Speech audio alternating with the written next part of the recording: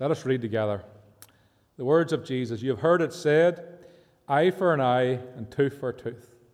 But I tell you not to resist an evil person. But if someone slaps you in the right cheek, turn to him the other also. And if someone wants to sue you and take your tunic, let him have your cloak as well.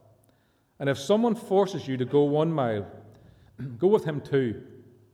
Give to the one who asked of you, and do not turn away from the one who wants to borrow from you. You have heard that it was said, love your neighbor and hate your enemy. But I tell you, love your enemies and pray for those who persecute you, that you may be sons of your Father in heaven. Think of that. He causes his sun to rise on the evil and the good, and he sends rain both on the righteous and the unrighteous. If you love those who love you, what reward will that get you? Do not even the tax collectors do the same? And if you greet only your brethren, what are you doing more than others? Do not even the Gentiles do the same? Verse 48, a very challenging verse. Be perfect, therefore, as your heavenly Father is perfect. So, Father, we thank you for the reading of your word this morning. And, Father, we know that reading of your word is not enough on its own. It's application to our life. And, Father, I do pray this morning, God, where there's deep hurt, where there's wounds this morning, Father, where there's that unforgiveness that we just can't get rid of this morning, God, that you would release your people this morning in Jesus' name. That, Father, that we would be a people who displays the very nature of God to both our brethren and to the world around us. For, Lord, did we not offend you? Did we not transgress against you, God, but yet you forgive us? Lord, do you not forgive us every day, Father, when we, Lord, go our own way? And Father, I pray that Spirit of God that empowers the church to reflect the glory of God and the nature of God, that, Lord, it would fall afresh upon each of our hearts this morning in Jesus' name. Father, it's vital in these days that, Lord, we are reflecting the glory of God, that the nature of God is seen in us and through us, and that, Father, we're not caught off guard. That, Lord, we're not being a wrong or preaching a wrong gospel through our life, but, Lord, that through us, that, Lord God, mercy and grace and love would flow, not because we in and of ourselves are able to do this, but because of the living Spirit within us and a close fellowship with God. So, Father, I pray for help this morning to deliver this word in Jesus' mighty name. Amen and amen. A definition of forgiveness always helps us when we're dealing with a topic. And forgiveness is this defined: a conscious, deliberate decision to release feelings of resentment or vengeance against a person or group who has harmed you, regardless of whether they actually deserve your forgiveness or not. That's the challenging bit, isn't it? It's maybe easier to forgive somebody if they asked for your forgiveness, if they apologize. But what about the man or the woman who so arrogantly says, I don't care about you or your feelings? And yet we are called to forgive them people. Challenging. Of course it's challenging. Following the Lord Jesus isn't as easy as people make out. Christian, I want to say this as we start off. There may be people in your life that don't deserve your forgiveness. Can I say that again? There may be people in your life who do not deserve your forgiveness. And that must be said this morning. But today, with the help of God and with the aid of the Holy Spirit in you, you must forgive them. We must forgive, church, and free yourself from that prison of unforgiveness that you find yourself in. What I have noticed in a personal walk with God is this, that obedience to Scripture brings both blessing, it brings joy, it brings freedom into this life. Now, not the stick in the sky when we die type of thinking, but now that we actually can experience freedom and joy in this life when we walk in obedience to the Word of God. Why should we forgive others according to Scripture? Because according to any man or woman, it doesn't just carry much weight. Why should we, at least in part, because there's so much of it? Well, according to Genesis 4, we need to forgive others to regain control of our lives and to stop us doing things that we will later regret. You can look that up for yourself. In Ephesians 4, what we say is we need to forgive others because we ourselves have been forgiven by God. We need to forgive in obedience to God, the Scripture says. In Matthew 6, Jesus says that if we forgive others who wronged us, God forgives us. Now listen, it gets a wee bit more heavier than this. But if we don't forgive others who wronged us, does anybody know how to finish that? He will not forgive us. That's the importance of obedience in the age in which we live in, where grace seems to be the tool to live how we want and the way that we want. But Romans 12 says this, and this is where the personal application comes. And listen, the personal responsibility that you have and that I have and every Christian has in their life. When they stand before God, we're going to be judged by the Scripture, Jesus says. And the Bible says this in Romans 12, if it is possible on your part, live at peace with everyone. Is it possible for you and I to forgive somebody this morning? Well, I will allow you to answer that. Because I know the challenge it is to forgive somebody when they've wronged us deeply. But yet the Bible says, is it possible? Is it possible? It doesn't matter if the other person doesn't care. In your part, we can live at peace. And then Hebrews 12 alludes to this, that we forgive people so we won't become bitter in spirit. Unforgiveness, it causes bitterness to take deep root within our hearts. And you know, once this root this root of bitterness takes root within us and it begins to grow, you know what it does? It defiles us. We've experienced that, haven't we, in our own life? I've experienced in my own life. It defiles me. It makes me somebody who I'm not. It makes me act in a way that I wouldn't act. And we need to be aware that when we talk about freedom, that's what God is saying. Listen, you have been set free from so much more. And you have been empowered to live for the glory of God. But there's a force of nature at work, and it's a sin nature that will hinder you from doing and being what God has created you to be. A man by the name of Lewis Smead, he read a book called Forgive and Forget. And he said this about forgiveness. He says, when you release the wrongdoer from the wrong, you cut a malignant tumor out of your inner life, and you set a prisoner free, but you discover that the real prisoner was in fact yourself. How true? Isn't that true? When we realize that the only person that's really getting wound up and bitter, it's not the person that we despise. In fact, it's you. It's me. And the Lord's saying, listen, you're better than this and you're stronger than this. And I can help you with this, but you need to forgive. That's something. Isn't it? That's something. And forgiveness brings freedom into our life. And Jesus says something very interesting in verse 39. Look at it in your own Bible. He says this, I tell you, do not resist an evil person. What does Jesus mean when he says, do not resist an evil person? It doesn't make sense to me. It's not good English. Sure it's not. It's not good English. It's meant to be a joke, by the way, but it's not good English. Do not resist an evil person. When I look through the various translations, there's only one that really helped me with this. I will help you this morning. It's a Good News translation. This is how they interpret this. What Jesus is saying, do not take revenge on someone who wrongs you. Now, I can understand that. Can you? Do not take revenge on somebody who wrongs you. If a person slaps you in the mouth, Jesus says, turn to the other side, let him do it to the other side. If a person insists on suing you for everything you have, and he takes the very shirt off your back, go and hand him your last coat. If an official forces you to walk 1 mile with them, which was common in the Roman rule, carry their baggage for a mile. Don't stop at the mile. Go an extra mile, is what Jesus is saying. And I know we've heard this all before, but this is going to be application to our hearts this morning like never before. I prayed over this church that we would be a church that would be challenged this morning and set free this morning. I don't know what you're getting from this, but what I see is that this forgiveness thing is not easy at all. Is that fair to say? Say amen if you agree with that. It's not easy to forgive, church. Amen or not amen? It's easy. It's not easy. It goes against everything that is ingrained within our nature. Let me give you an example. I can imagine some of you guys who maybe like that Mark Mulligan guy, bit of a wild lad. Hit me, I'll hit you back. Could you picture him saying that? I've heard this said before, sue me for my property and I'll burn it all to the ground.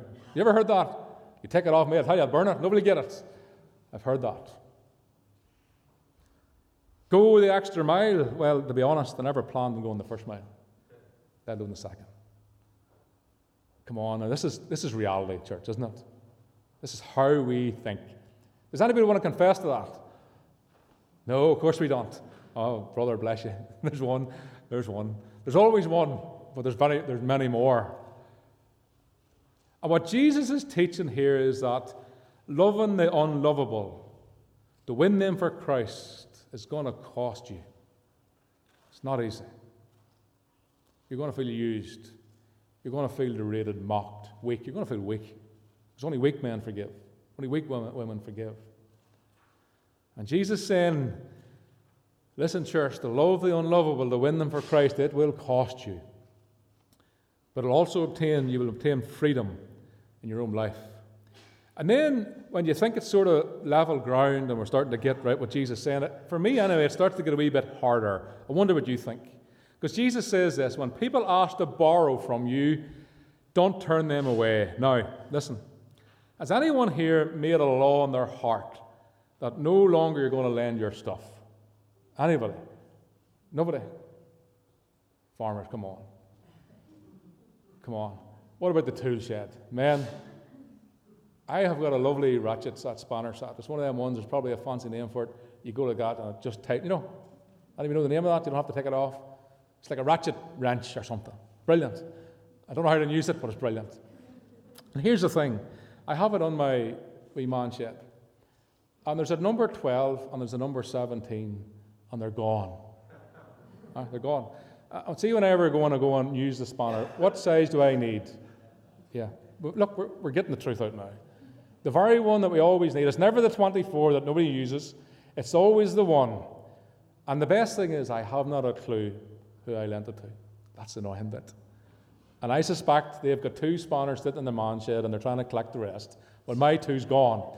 And that's why I've got a law that I no longer are going to lend anything except the Lord Jesus himself comes and asks me for an end of my spanners. But here's the thing, church. We can get like that with unforgiveness, can't we? We can only choose who we're going to forgive. We can only choose who's going to get our wrench, who's going to get our love, our grace, our mercy. And Jesus saying, no, it's not how it works. It's tough. Isn't it tough? It's tough. And if you want an end of a 17 spanner, I'm sorry, it's gone. It's still lent out. It hasn't come back. As soon as it does, you can have it. But until then, church, what about forgiveness? What about forgiveness? And Jesus says, do not turn away from the one who wants to borrow from you. In other words, it's my own interpretation of this is, Neil, keep your heart right. Keep your heart open. Keep your heart generous, church. Keep it filled with mercy and grace, not with hatred and vengeance and strife. It's not a fair application for us today as Christians. Then Jesus goes on, verse 43. You've heard it said, love your neighbor and hate your enemy. But I tell you, love your enemies and pray for those who persecute you, that you may be sons of your Father in heaven. Now, them words got to me, that you may be sons of your Father in heaven. Am I not a son through the finished work of the cross? There's something in that saying, and I want to just back up a bit and just a wee bit dig here for a minute. And in the Old Testament, we see that Israel taught to love their neighbor and to hate their enemy. Now, that's not altogether true. We haven't time to go into that this morning. God, the same God of the New Testament is the God of the Old Testament. Very gracious, very merciful. But for the sake of time, you just need to know that much. But it did teach this sort of thinking. But Jesus turned this on his head because God had taken man's law for justice and made it a wee bit worse, as they always do in the Old Testament. And he says to his church, listen, church, you don't no longer live like that because you're no longer children of Satan. Through the cross, you're children of God. So you don't live like that anymore. Let me read you the wee snippet of Leviticus. You don't need to turn to it for the sake of time. If you're taking notes, it's Leviticus 24:17. It's where we get the eye for an eye. And just for context, this is a few months after Israel has been brought out of Egypt. So God, they've no law at this point. They don't know what's right, what's wrong. They don't know what to do, what not to do. Everything's a go. So God starts to establish a law. So it's all to do with righteousness. It's all to do with justice, yeah? And he says this, And if a man takes the life of anyone else, he must surely be put to death. Whoever kills an animal must make restitution. You must replace it. If anyone injures his neighbour, whatever is done must be done to him. Now, this is terrible. Fracture for a fracture. Eye for eye, tooth for tooth. Just as he injured the other person, so the same must be done to him. Then, just to top it all off, Moses says this. Then Moses spoke to the Israelites, and he said to the blasphemer, or they took the blasphemer outside the camp, and they stoned him. Now, not much mercy, not much grace there. But in that context, this was law, you see. This is not how we deal with our fellow men. This is to do with righteousness. It's to do with setting up a kingdom, a state. The laws of our land come from the Bible. This is law being established. It's all about righteousness and justification. This is what we're talking about if you do wrong. But here's the bigger teaching of it. What God was teaching Israel here, and indeed the whole world, is this, that sin must be and will be punished. Remember that when we do all our singing about grace. The Bible is very clear. The reason why Christ went to that cross is that sin will be and must be dealt with and punished. And the Bible teaches us, as we well know, that all have sinned and fallen short of the glory of God, and that the penalty of sin is death, not death annihilation, but death, the second death. The eternal lake of fire that it spoke about in Revelation is called the second death. The Scriptures tell us, we often see it in the lamppost, the soul that sinneth will surely die. But in Christ, there's a new statement. There's a gospel of good news, that in Christ the soul that sinned shall live. Isn't that right? Shall live. And through repentance, a sinner can find mercy, receive forgiveness from his and her sins. And what I see is this, that in the spiritual world, unforgiveness brings death and destruction. But likewise, forgiveness through Christ brings life and to the eternal soul of man. So the Old Testament was eye for eye, no mercy. The New Testament is mercy. We sing it, Jesus paid it all. All to him I owe. He took our sins, didn't he? The punishment of our sin upon himself so we can go free. I want you to notice what he did there. He forgave. He forgave you your sin. And what I see is, and is still open to us, that from heaven to earth there's an outstretched arm of forgiveness. You've wronged me, God says, but I've made a way that you can be forgiven. It's there, it's open, it's available. But listen, believer, and this is where I've often heard this mocked, but let it not be said of us, but this is a truth. The church is made up of forgiven people who must forgive people. You ever heard the church is the most forgiven people, but yet the most unforgiven people? I think many of us could testify to that. But let it not be said about us here this morning that we are such a people. What about the Lord's Prayer? Does everybody like the Lord's Prayer? Does anybody want to recite the first part of it for me? Any volunteers? All right, I'll do it then, I suppose. Our Father, who art in heaven, hallowed be thy name. Your kingdom come, your will be done, as earth as it is in heaven. Give us today our daily bread. Forgive us our sins, as we forgive those who sinned against us. Unforgiveness not only imprisons us, but it robs us of friendships, church. See, forgiveness creates relationships.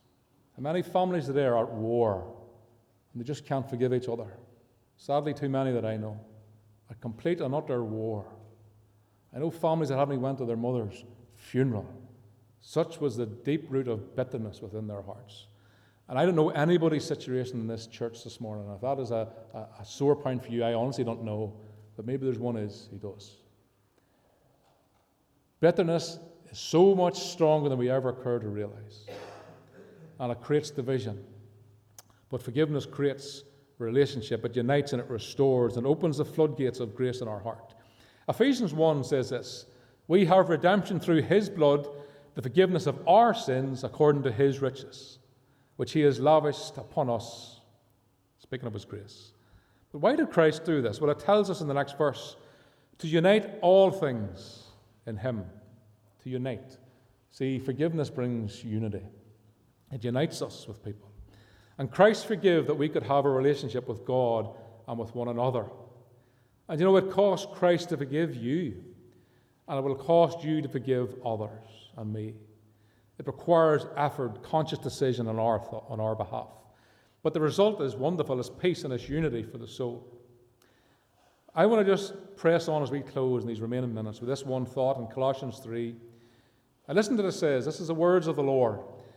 As the Lord has forgiven you, Paul about the Lord, as the Lord has forgiven you, so you also must forgive. It's not optional. So as we consider our topic of forgiveness, consider them words as of the Bible to your heart, church. As the Lord has forgiven you, so also you must forgive others. I've got a couple of wee small points today, and they are small and they're fast. The first point is this, if anybody's taking notes, don't get even, get free. If you haven't got a notepad, write it in your heart. Don't get even, get free. Now, the topic of hand here, if we're going to teach on it in the Bible study, is simply this. It's the topic of retaliation. That's what that's dealing with here. We're going broader than that. And when a person is wronged, their fleshly nature, everything within us seeks retaliation. I want to pay that person back twofold. An eye for an eye is this desire of our nature. But this man of God, the new man that we are, that now lives, we're under a new law. We're under this law of grace that has been lavished upon us from the Lord. And that means it's impossible for us to argue that we need to forgive, because we ourselves have been forgiven for so much. Don't get even, church. Get free. One commentator said this, do not seek revenge or look for a chance to retaliate, but forgive. Go out of your way to help those who do evil against you. For such an attitude is the only way, listen, to ever reach them for Christ. Never get sidetracked. Never get sidetracked. It's always about winning people for the Lord. That means arrogant people, angry people, bitter people who despise you and despise God. It's not the true them, it's sin in them. And one touch of the Lord can turn them into worshippers. Glory to God, church. Never get sidetracked of bitterness. It's a spirit of distraction. That's all it is. Always see what God can see, the real person, the real you. Many get caught up in this trap of unforgiveness. It's safe to say many of us, if not all of us, have been there. And we become imprisoned by hatred and bitterness. But according to the Scriptures, the way to freedom is not to get even, but to forgive. Because Jesus says, listen, turn the other cheek. Does Jesus know what he's talking about? Has he talked the talk or has he walked the walk? I'll leave that with you. And this is as one man described it, as the acid test of Christianity. Because we can sit here and we can say we're one thing, but this is the test. When it's dipped in and dipped out, it proves who we really are. What are we made of? And according to the Scriptures, the way to freedom is not to get even, but to turn the other cheek, to forgive. And when it comes to those who wronged you, what Jesus is saying in most simple terms that I can do for you this morning is this. Do to them more that is expected of you for them. It's costly. Do more to them, for them, what is asked of you. If they take your jumper, just give them your coat too. Go the extra mile for them. And what I know and what I see is that as we do this, that God will pour in the oil and he'll pour in the wine and he'll heal our hearts. And unforgiveness, that eats away at our soul, will be gone. A Christian says this, a Christian is not to seek revenge. He's not to be known as one who holds a grudge. Church, don't hold a grudge. Forgive and live for the glory of God. Forgive and live. Come on, live. Because we're not living when we're held up in unforgiveness. And I know some wrongs is rough. I know some people had serious stuff done in their life, and you could be one of them. We're not just playing this down. We're talking, and I'm being very cautious to preach from the Word and quote the Word. But there's something in this that will let you live again. Who's that for? Will let you get over what's happened to you in your past and live again for God. Don't hold a grudge. Forgive and live. So don't get even, get free. Now, the second point, I kind of love it. Kill them with kindness, not hatred. It's like you get to punch them, but you don't get to punch them, but the same feeling you'd get if you did punch them. Does that make sense? You know, as if you get some sort of joy, but you haven't destroyed your character. Now, let me unpack that. You've heard it said, you should love your neighbor and hate your enemy. But I say to you, Jesus says, love your enemies and pray for those who persecute you. See, remember the Old Testament was get even, retaliate. The New Testament is forgive and love. It goes against the grain. Love your enemies. Bless them that curse you. Do good to them that curse you. Pray for them that despitefully use you and persecute you. It's mad. But the real test of Christianity is loving the unlovable. And thank God, when the Lord lifted us out of the miry clay, we were unlovable. I don't know about you. There wasn't many reaching down to lift me up with love. There's more stepped over me than down to me. That's the real test of Christianity. Love the unlovable. To you and I, this is just mad. But to God, this is the expected behavior of his people. See, the Scripture enlightens us to the ways of righteousness, not our hearts. The righteous, according to Scripture, don't use carnal tools in war, such as hatred, vengeance, and retaliation. We use prayer, we use godliness. And here's the bit that it's like punching them without punching them. If your enemy is hungry, give them food to eat. If he's thirsty, give them water to drink. For in doing so, you will heap burning coals upon his head, and then the Lord will reward you. Not only, church, will you get some sense of joy, but the Lord says, listen, I will reward you for it. Why does he want to reward you for forgiving somebody? Because it's going to cost you. And the Lord's no man's debtor. Amen? He's no man's debtor. And when a person wrongs us and treats us badly, Jesus tells us to kill them with kindness, not with hatred, and he will do the rest. Now, our last point, the third point, is the children of God are to reflect the Father in heaven. And this is where I want to leave it with us today. Ask yourself, as I have asked me, and I'll ask myself publicly again this morning, do I reflect the nature of God in my life? I don't mean on a Sunday for an hour behind a pulpit. I mean, do I reflect the glory of God and the nature of God and how I deal with people? How I deal with people. Doesn't mean sometimes we don't get it wrong. It doesn't mean sometimes we don't have a bad day and maybe respond badly. That's normal. But in how we generally treat people. Listen to what Jesus says. Love your enemies and pray for those who persecute you, that you may be children of your Father in heaven. And here's the thing. Jesus is saying the godly are different. They live different. They love different. They deal with conflict differently. They treat people different than the world does. And by doing so, they are a mirror image of the very nature of God, who is their heavenly Father. That poses the question, what is the nature of God this morning? Can you describe it? Do you know what it is? Well, it tells us in the next verse, 45. This is the nature of God on display. He causes the sun to rise on the evil and the good. It's not only the righteous people have a suntan this morning. If you're from this country and you're white as get out and a wee bit of sun comes and we burn. It's not only the righteous people get to enjoy the sun and likewise enjoy the rain. God doesn't pick out differences. He doesn't hold a grudge and say, right, that's the way you want to live, that's fine, well, I'm going to do this and you're going to pay the price. He loves, and he shows his love because the sun rises on the evil and the good, and he sends the rain both on the righteous and the unrighteous. Why? To bid to win them for the glory of God, to save them. And that's the nature of the Father. He loves sinners. He loves the unlovable. He loves the people who will come and borrow your spanner and come back that night and rob the whole shed. He loves sinners, church. He loves sinners in a bid to win them and to bring them home safely.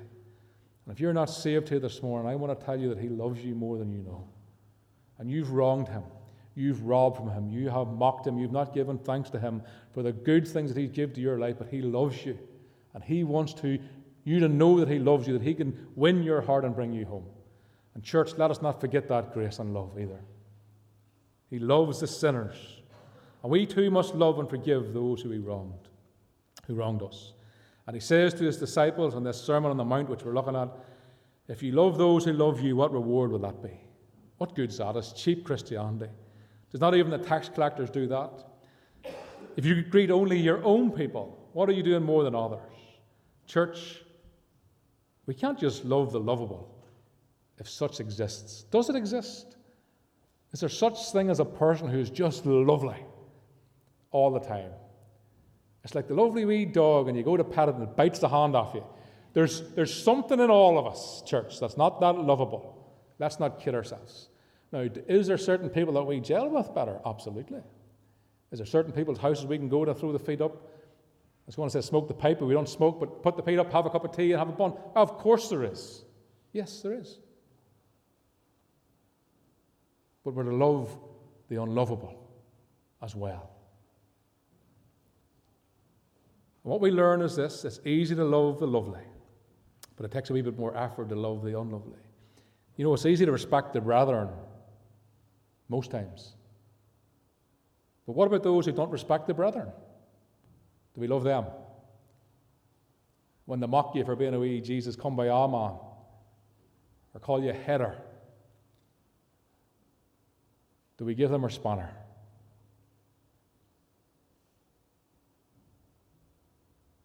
To love those who wronged us is costly. To forgive this morning is going to cost you. But Jesus says you will not go without reward, and you will receive healing, and you will begin to live again. And them shackles, see them shackles? There's people this morning that are like that. And they want to praise Jesus and they can't, because they can't get their hands up. They want to put their hand out and welcome people, but they can't because they're bound. There's people that want to love and make friends with their family, but they can't because they're bound and the pride in their heart. You see, when Jesus came down, he looked at you and I. He wasn't saying, oh, this is easy. I'll die for them lovely people. Because he knows it through you and I. He knows the depth of our hearts, the depravity of our mind. He says, regardless, I'm going to die and forgive your sin. And what he's asking us is, listen, set yourself aside and forgive. It's going to cost you, but it's the way of the godly. It's a path that Jesus himself paved out for his church to follow. The Bible says this: when we were yet still sinners, Christ died. He didn't wait till we're all powder-coated up. I'm going to close now. I'm just going to ask the team to come. I want to just pray for a moment into this. The secret of forgiveness is in verse 48, church. Just in these remaining moments, just please stay with me as the team comes. Don't be sidetracked. It says, be perfect, therefore as your Father in heaven is perfect. Now, if I was to leave that there, we would go out here somewhat condemned, because no harm to anybody. It's a big ask for us to be as perfect as God is. So it means there's something different being taught here. Because we can't be perfect in the way that we might think. What it means is that we must love as he loved, because he was perfect in that area. Do you see that? He loved, and we must love as he loved. And that means, as you've been forgiven, we must forgive. Oh, it's challenging this morning. I know for some this morning, this is heavy for you. This is maybe a stumbling block for somebody this morning. But look to God in this now. I don't believe he laid this word in my heart just to leave you hanging. It means there's going to be deliverance this morning. There's going to be freedom this morning. And I just want to confess public to you this morning. I'm not going to share what. But I want to say there is a week that's just passed that I realized that I had a bit of root of bitterness in my own heart, church. And I'm saying this here because God set me free from it in his presence. And it was growing deeper than I had realized, actually. It was causing great division. Nothing to do within this church now, but Christian stuff, absolutely. And, you know, I'm telling you that this morning because when I was preparing this word, I had no idea where my heart was. You see? I had absolutely no idea how bitter I was becoming. And you know something? And I'll say this often, and as long as God has me here, we're going on a journey, we're going on for Jesus, church. We're going after the lost, we are, and we'll deal with the difficult topics, and we'll challenge ourselves in it. But there's something that can stop you and I from going on from God. And there's something that's in my heart that nearly stopped me going on with a wider movement. Let alone going on in the local church. And I thank the Lord, church, that he freed me from it, and I repented. And I can say today, for the glory of God, I am free from that root of bitterness. Now, I'm telling you this because I want you to be free and experience them broken shackles. Because only God showed me, I didn't even know it was bound. I thought it was free. Now, this could be spiritual stuff. It could be family stuff. It doesn't matter. You know what it is. If it's not for you this morning, well, thank God and stay free and stay pure. Keep your heart open. Keep it generous. But we must love as he loved. And what I see is that the best example of forgiveness can be seen in many ways in the Scripture, but what we see that there on this cross, we see that Jesus hung and he died. And there he forgave those who beat him and mocked him and killed him. And as we know, it didn't end there, thankfully. We don't worship a God who's in a tomb somewhere. But on the third day, in the resurrection, one thing Scripture clearly teaches is that there was no bitterness found in Christ's tongue when he spoke for the disciples after that, was there? There was no grudge found in his heart, and if anybody had a reason to have a grudge, it was him. He was wronged greatly. He forgave. And therefore he displayed the nature of God in heaven to earth. You see that? He displayed to the earth the nature of God. And I'm going to say this to you. That's your responsibility as well. It's my responsibility as well today. Do you see that? Jesus displayed to the world who doesn't know God. You ask anybody what they think of God, he's angry, he's judgmental, he's full of hatred and retaliation. That's not the God I know. It's not the God we serve. It's not the gospel I preach. He forgave. And therefore he displayed the nature of God. Christian, it's time to let go of unforgiveness and get free in God this morning.